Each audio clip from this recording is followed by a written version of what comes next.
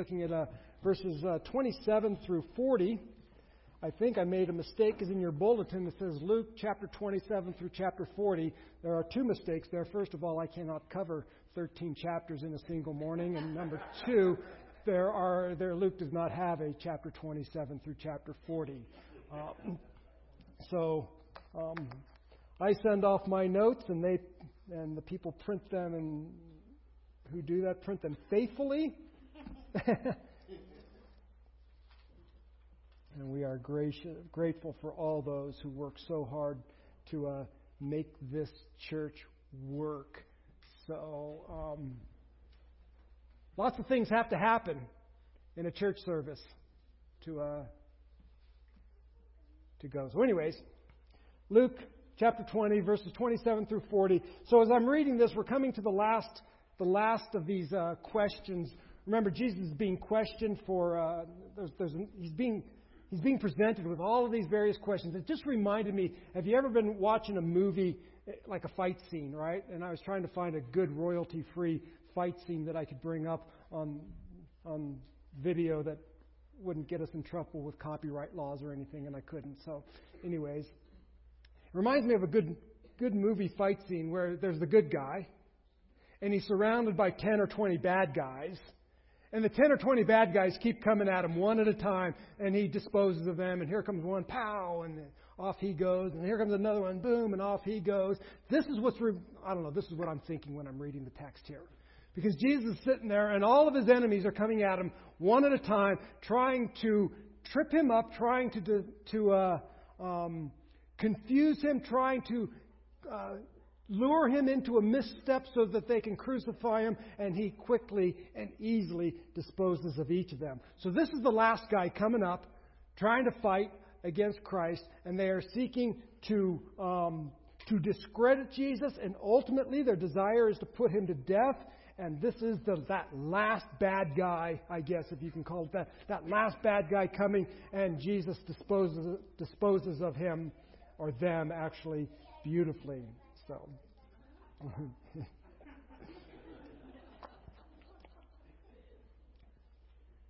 I say this often, this is why children go to children's church, because I cannot out-cute that.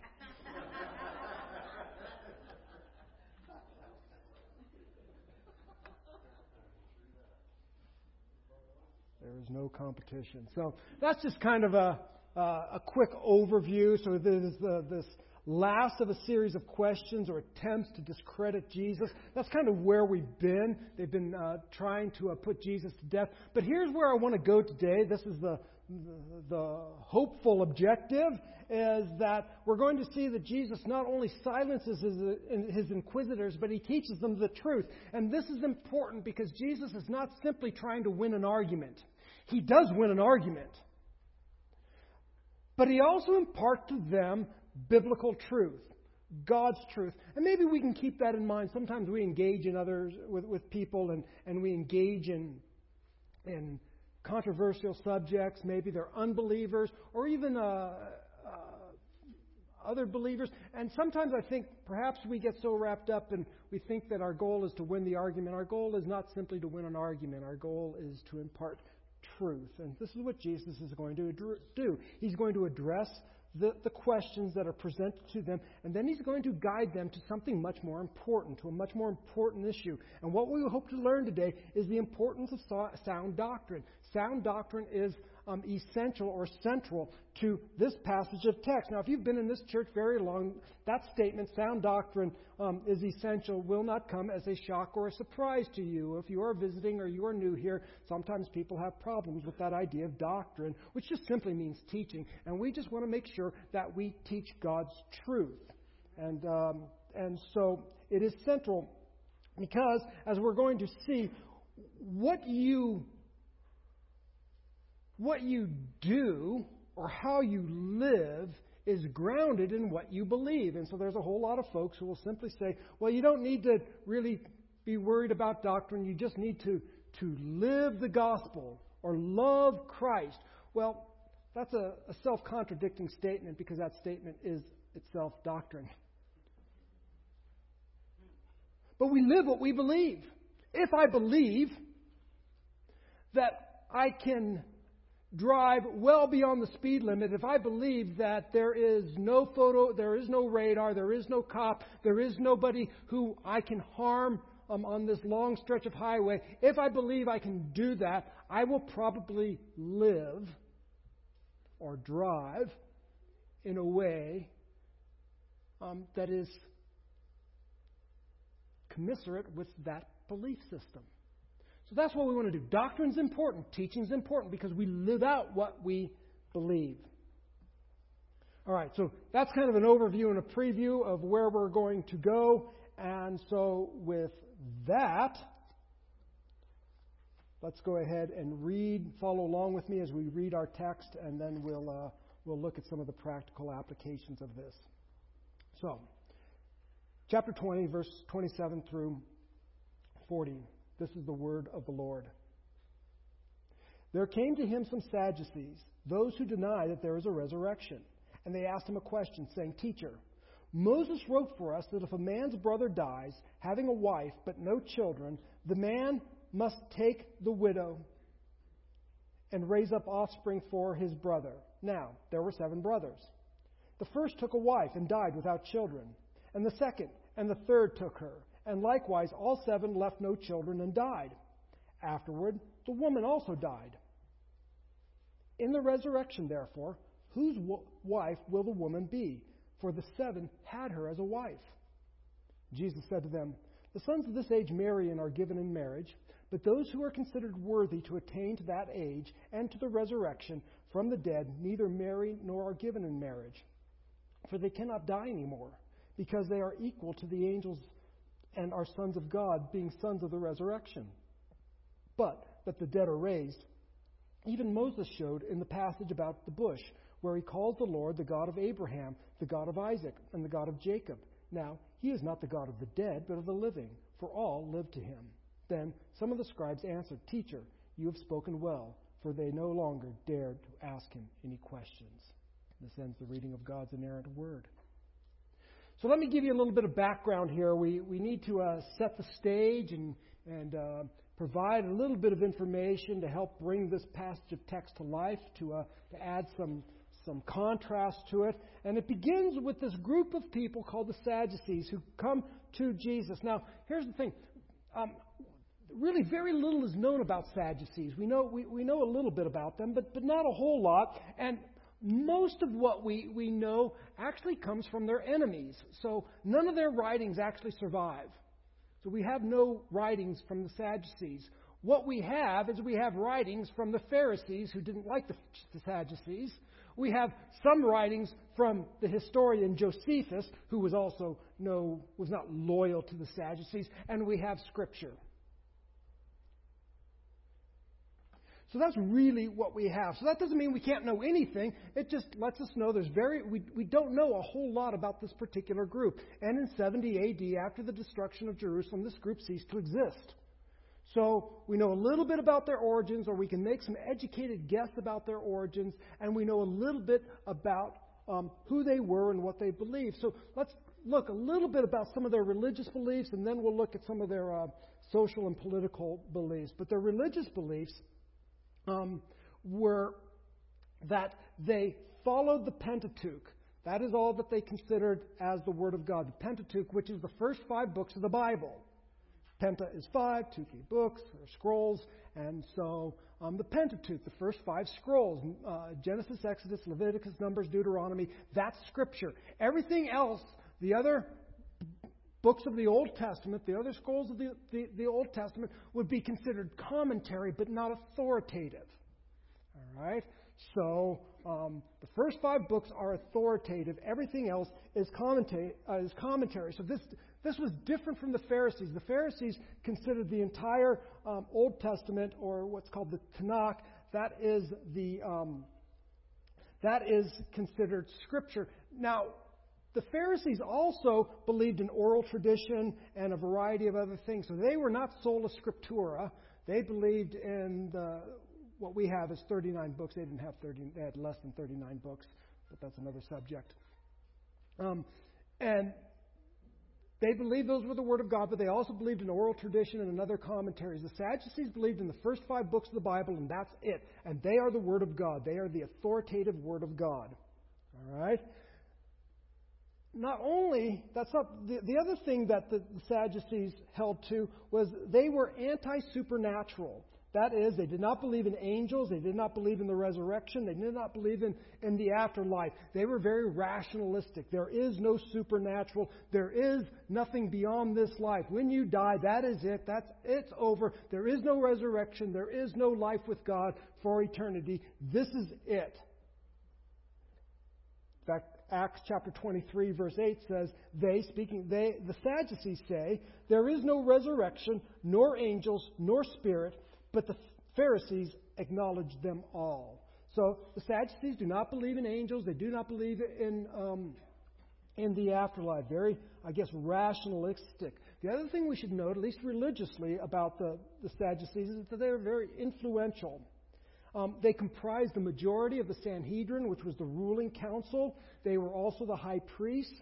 They had high moral standards, or for the most part, at least in regards to others. You need to be moral. So they had high moral standards in that regard. So they had this view of Scripture. They followed the Pentateuch, just the first 5 books of the Bible. They were anti-supernatural. They were very influential in how the religious, how religion operated in Israel. And so those are just some things you need to know that I think are going to be important as we go forward. But we also need to consider their social and political background, because this will also help us in understanding this passage of text. And that is, first of all, they were aristocratic. They were rich. All right? Generally very, very wealthy. That makes sense, doesn't it? Because if there is no life after death, then that means this life is everything. So you might as well grab it while you can. You might as well be happy. So do you see how our beliefs affect the way we live? All right? So they tend to be very, very wealthy, and they gathered and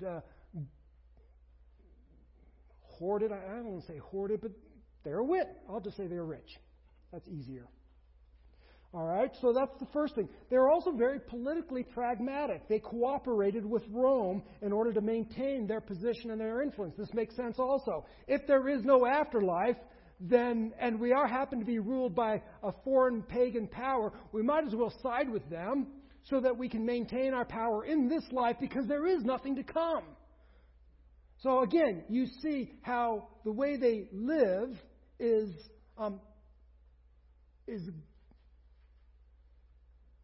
modeled after what they believe. So they are politically pragmatic. So once again, just a quick summary. Their doctrine influences the way they live. And so with that, they now come at Jesus with a question. They're seeking to discredit Jesus. The ultimate goal is they want to put Jesus to death. So they're going to try to confound Jesus, get him to say something that is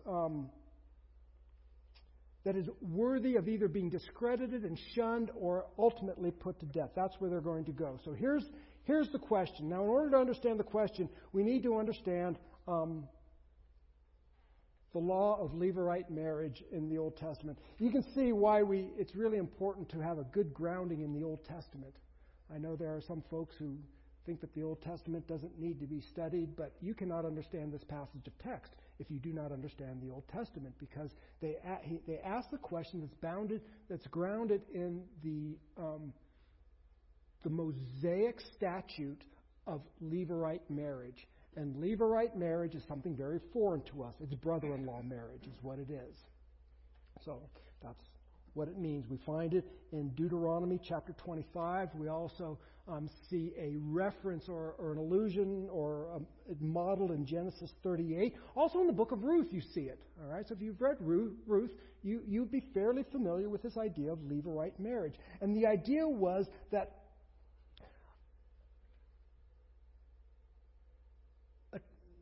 a man's name A family name was very precious, and it needed to be carried on and maintained. One of the worst things that could happen would be that you would have no children to carry on a family name. This was also important in the area of your inheritance and land. God promised land to what? Tribes. And the tribes then were given pieces of land, and it was divided up by families. And so your inheritance was tied to your name. And so this was a regulation that was given so that a man's name would continue on and his inheritance would not be lost. That's kind of the background behind it. And it goes basically like this. If a man dies without having a male, an offspring, without having a child, then the brother of the man would take his wife and have children through her and raise up that child in the name of the deceased brother. That's where we're at. All right? Don't ask me to explain much more. But that's levirate marriage. And it is to maintain the family name and the family inheritance. And this is where the Sadducees come. Remember, they don't believe in the resurrection. But they're asking this question. And I think it's one of those questions that they have devised and probably used very effectively against the pro-resurrection parties, such as the Pharisees. And they've used this effectively to stump them. And they've used it often, and it has been very effective in stumping their opponents. And so now they're going to bring it to Jesus, saying, nobody can answer this question. This is a good one. We're going to stump Jesus because nobody knows how to give an adequate answer to this. It's kind of like when somebody comes to you and thinks that they can, destroy your faith by saying, well, if God is good, why is there evil? Well, it's a tough question. No doubt about it. It's a tough question. But the idea is to get you to give an inadequate answer, and then they can reply and say, aha, see, that's a stupid answer. Therefore, your whole faith is useless. That's the idea here. They're coming with a question that has stumped their opponents, and they're thinking now, here, we got a great one. Wait till we throw our baffling question Jesus' way. He won't be able to answer it. He'll be stumped. We can discard him. We can also then show up those stupid Pharisees and show how ridiculous their beliefs are, and we will come out on top. We get rid of Jesus, and we shame and mock our Pharisaic opponents. That's the idea behind this. So it's meant to stump those who believed in the resurrection. And so the Sadducees are taking their best theological shot. It's a good one, by the way. Because the idea here is that if you believe in the resurrection, it is absurd. And here's how absurd it is. We got this woman. She has 7 husbands. Whose wife is she going to be in the resurrection? Oh, you can't answer? Well, then the whole idea of resurrection is absurd. It's silly. Why would you even believe such a stupid thing? That's the idea. But we should note that it's based on a couple of presuppositions. The first presupposition is that there is a continuity between this life and the life to come. That is the age to come, the resurrected life, eternal life, and this life are exactly the same. Jesus is going to show that the life to come there is some similarities, but they are not the same. That's the basic thing. And the other presupposition, as I mentioned, is the absurdity of this woman's dilemma, because it demonstrates the absurdity of resurrection. So that's kind of where we're at. So a lot of this is kind of background, but are you with me? Have I baffled you too much? Okay, because I baffled myself. So that's the question. What's the answer? Well, Jesus responds to them. And the main problem that the Sadducees have, Luke, I'm going to pull from Mark and Matthew, because Mark and Matthew also recount the same event. But Jesus tells the Sadducees something that I think is really critical. Luke doesn't record it, but I think it's at the very heart of the issue. And so they ask Jesus this question about the one bride and the 7 brothers, and they say, whose wife will she be in the resurrection? And Jesus then rebukes them. He says, here's your problem. You don't know God's Word, and you don't know the power of God. So at the very heart of this issue is the fact that you know neither the Scriptures nor the power of God. So before we get in, this had to really kind of chafe at the Sadducees, who would consider themselves experts in the Pentateuch. You don't even know your Bible. And you only got 5 books to know. It's not like the Pharisees who got a lot more to know. You got 5, and you don't even know those 5? Are you joking me? You think you're going to stump me?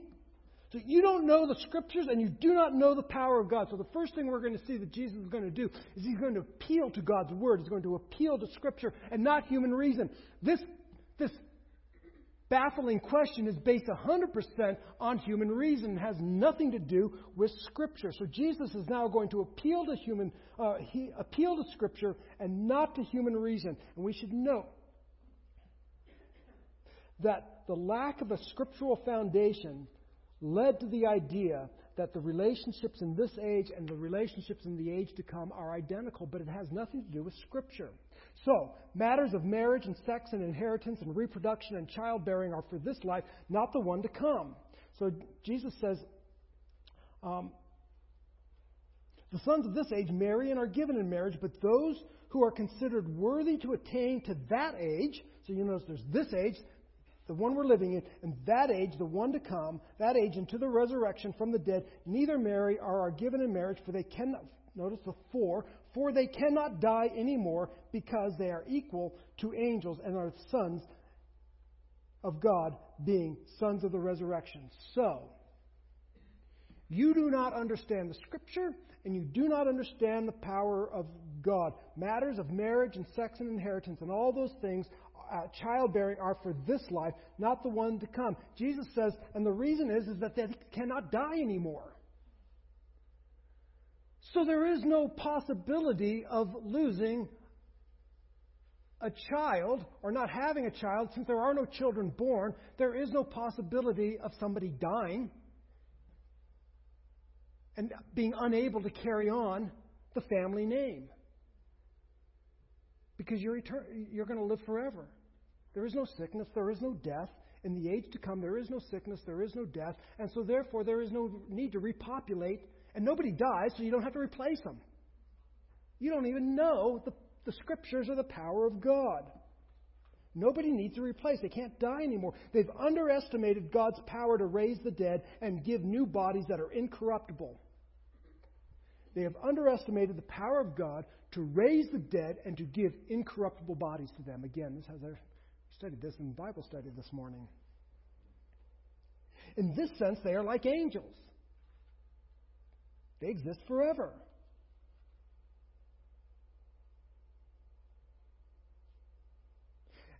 It's interesting that Jesus puts in there like the angels, because remember, what is one of the things the Sadducees don't believe in? Angels. So, you don't even believe the Scriptures or the power of God. God is able to raise the dead. God is able to give them immortality, so there will no longer be death or sorrow or anything temporal. It'll all be, all my tears will be washed away. Nobody has to be replaced.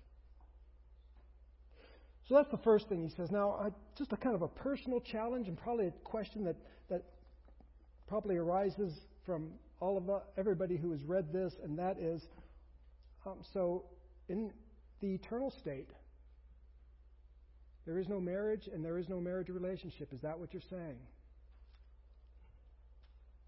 Well, that's a challenge.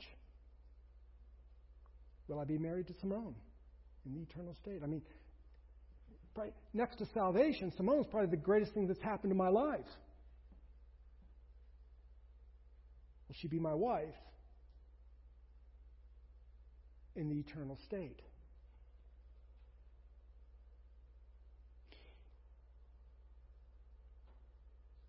I don't know exactly how the eternal state looks and functions. Here's what I will do. I will trust God that the pleasures of the age to come are far superior than the pleasures of this age. So I don't know what... I know that there will be no children born in the eternal state, and nobody will ever die. But the saved are the saved, and they live forever. But whatever God has intended, whatever God has planned for His people for eternity, I am going to believe in the goodness and the glorious nature of God, that whatever He has prepared is so far superior to what we have in this world, that we will never ever look back and say, oh man, remember when we were like on the fallen earth in our fallen states? Remember how good that was? Right? We're not going to be looking back like Israelite did. Do you remember when we had all the fish and the leeks and the onions and all that good food? No, you were slaves. You made bricks out of hay. That's what you did.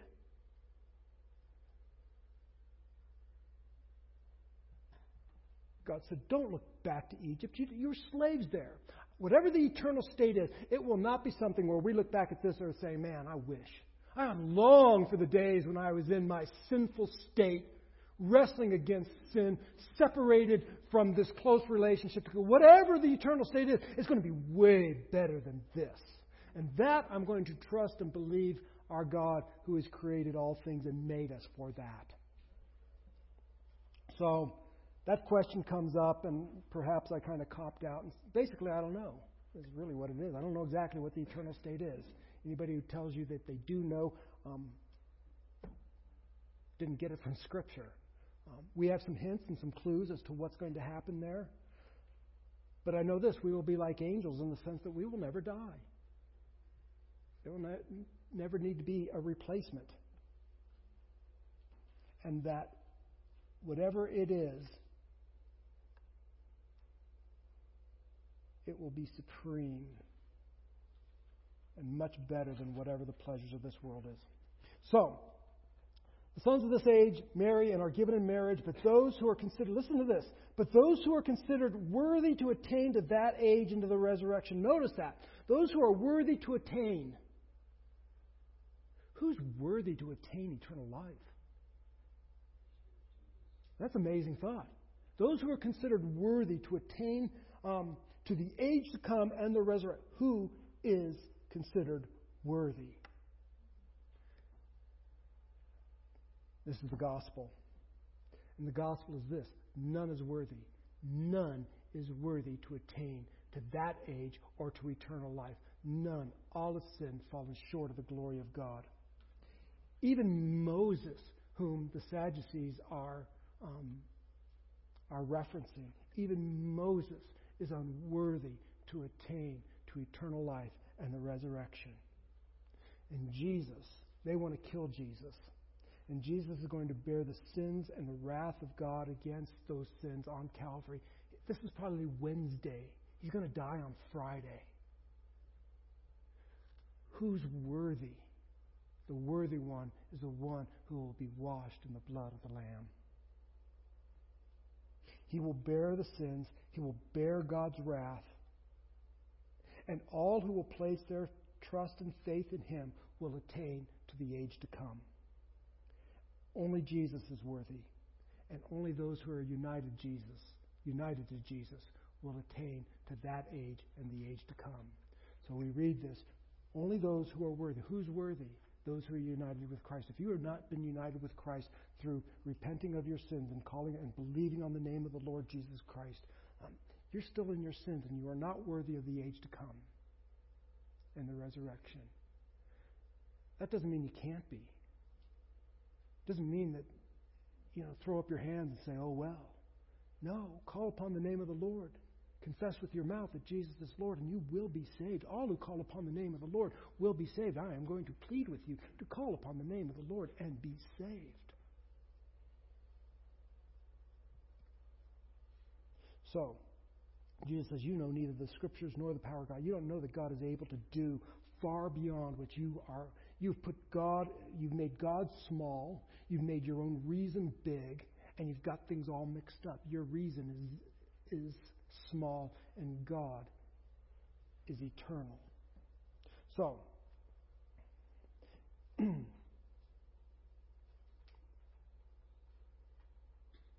for they cannot die anymore because they are equal to the angels and the sons of God, being sons of the resurrection. Okay, so Jesus now kind of disposes of the silliness. You gave me this silly little question that you thought would stump everybody, but it doesn't stump me. So now I've answered that. Now let's get to the real heart of the issue. Here's the heart of the issue. The heart of the issue is I'm going to teach you doctrinal truth. I'm going to teach you the truth of God's Word because you deny the Scripture. You don't know the Scripture, so let me teach it to you. This untrained rabbi. You don't know. You don't even know the Bible. Let me teach it to you. And this is how he begins. But that the dead are raised. But that the dead are raised. You can get all wrapped up in your little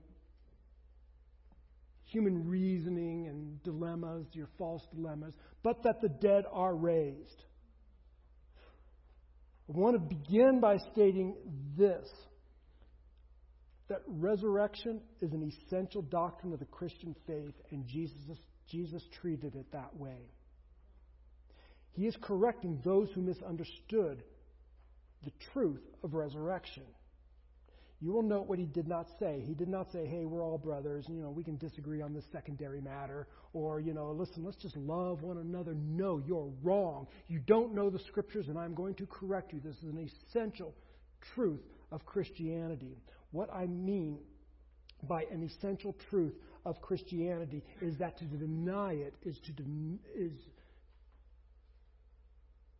to make it not Christian. If you do not hold to a resurrection, you do not hold to a Christian belief. It's kind of like this. I don't believe, if somebody says, well, I don't believe in the divinity of Christ. Well, that's one thing. You can say, I don't believe in that, but don't call it Christian. It's not Christian. It denies a very core issue of Christianity. There are certain aspects of Christianity, certain teachings, certain doctrines of Christianity that make Christianity Christianity. And to deny them makes it something else. So we would hold to things like the authority and inerrancy of Scripture. We would hold to the full humanity and divinity of Christ. We would hold to the Trinity. We would hold to substitutionary atonement, salvation by grace through faith on the merits of Christ alone. We would hold to these things. We would hold to the resurrection. These are the things that make Christianity Christianity. To deny them is not Christian. There are a lot of secondary issues that you and I debate on. And we can hold various views on. Even important issues. But there are some core matters of the Christian faith that to deny them ends up being not Christian. And this is where Jesus is. The resurrection is a core doctrinal truth.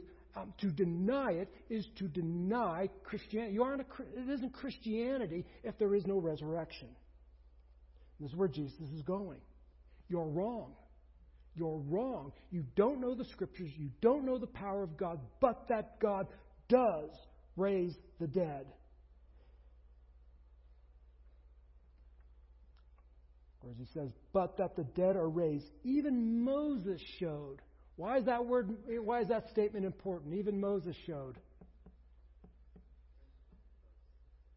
That's who they believed in. They held to the authority of Moses.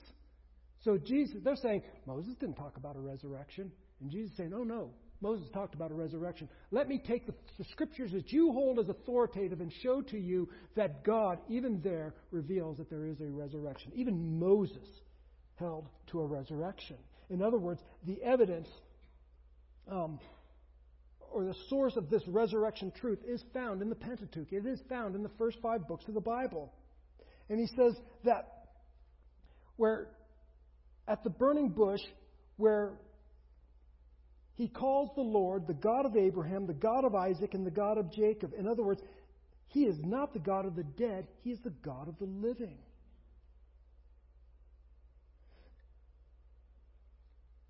So Jesus counters their position. How does he counter them? By relying upon God's Word and showing them the truth of God's Word. Listen, you come up with all sorts of crazy ideas because you don't know the Scriptures. And because you don't know the Scriptures, you have a wrong idea. And because you have a wrong idea, you are living for this life and this life only when there is actually a life to come. And if you believe in the life to come, it will affect how you live in the life that is now here. So you are wrong. Those who died in faith are alive. Those who die in faith do not cease to exist. God is the God of the living. He is the God of Abraham, Isaac, and Jacob. He is not the God of the dead. He is the God of the living. They live and they are awaiting a final resurrection. Folks, I want you to understand this. Death does not end our existence. Death does not end our existence. And this life is not all there is. And if we believe that this life is all there is, you will probably live your life in such a way. But we live, and one day we will stand before the judge of the living and the dead.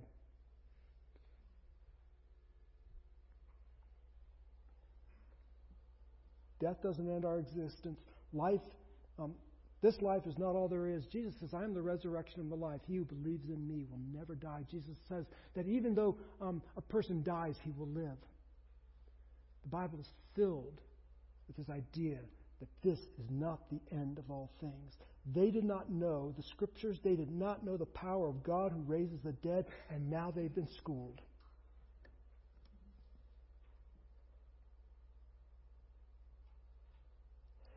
And then some of the scribes answered, Teacher, you have spoken well. I love this. You'll notice it's not the Sadducees who are saying this. This is scribes. These are Pharisees. Finally, somebody gave us an answer. Now, every time the Sadducees ask us that silly question, we can answer them. Jesus, you've answered. Way to go. Got us a good answer. Woohoo, Jesus. Good answer. You have spoken well. And then it says this. They no longer dare to ask him any questions. They've come at him one at a time, trying to stump him, trying to get him to some sort of verbal misstep, and instead he shames them. Next week we're going to look, Jesus then turns around and asks them a question. By the way, he stumps them. But he also teaches them doctrinal truth. His goal isn't just simply to stump them and ask them an impossible question, but it is to get them to think about who he is. But that's next week. So I guess I'll conclude with this. And that is, doctrine matters. Teaching matters. We need to be careful that we do not sacrifice essential biblical truth on the altar of love and unity. Love and unity is important, but we do not sacrifice essential biblical teachings on the altar of love and unity. So, we do not... let's leave it at that. Another thing, I would encourage you to grow in your theological understanding. Here's why. Not just so that you become smarter or that you can answer hard questions or anything like that. But I believe that if you increase in your theological understanding, your understanding of who God is and what He has done, your awe of God will grow greater and greater. Your love of God will increase, and you follow, and your worship will be greater because God's going to get bigger and bigger. Theology is just a word about God. That's all it means. And God has revealed Himself. So when we learn about Him, it's just amazing. And I think that knowing God, learning about God, results in praise. How many of you have read the Bible and been reading it or maybe heard somebody say something about God that is so profound, all it makes you want to do is fall down on your face and worship God? Yeah, that's theology. That's what theology does. I don't want to embarrass Charlie, but that's kind of how I was after Wednesday night. That was an awesome thoughts that you were bringing up in Romans 4. It's like, oh my goodness, this is so good. It was just so good. And so we grow in our theological understanding, not to become smarter, not just simply to become smarter people or more intellectual or increase our IQ or anything like that, or be able to answer biblical trivia or, show somebody up on social media about how smart we are. You may be able to do those things. But man, when we do, God becomes so much more glorious and praiseworthy. And we love Him more and more. And we want to be conformed to His image. So, increase your theological understanding. And ultimately, what we need to do is we need to believe God.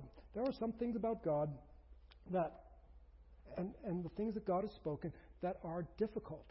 Like, what happens to our marriage relationships in the age to come? Some things we just don't know, or we're not 100% clear on. We may have a glimpse, but we don't know. Here's what I'm going to ask you to do. Believe God. Believe God. God has loved us. He's not going to say, well, I've saved you. I've justified, I've elected you, I've called you, I've justified you, I've adopted you, I've united you with my Son, I've given you my Holy Spirit, I'm conforming you to the image of my Son, I'm persevering you, all of these things, and then when I'm done with it, it's going to be miserable for you. All right? God says, there is this glorious, I'm going to be with you. I'm going to be with you. There's no more glorious place than with God, in the presence of God. Unfiltered. You will see His face. You will see His face. As we talked about this morning, John says, when we see Him, we'll be like Him. What?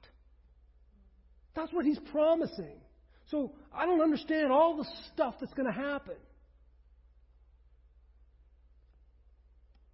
But I'm going to believe that whatever it is, given to us by a God who is good, and a God who will make certain that whatever it is far surpasses my expectations. So, teaching matters. Grow in your understanding of God's truth. You'll love God more. You'll be able to believe God more. You'll find greater joy in knowing God. Let's spend just a few moments maybe in quiet reflection.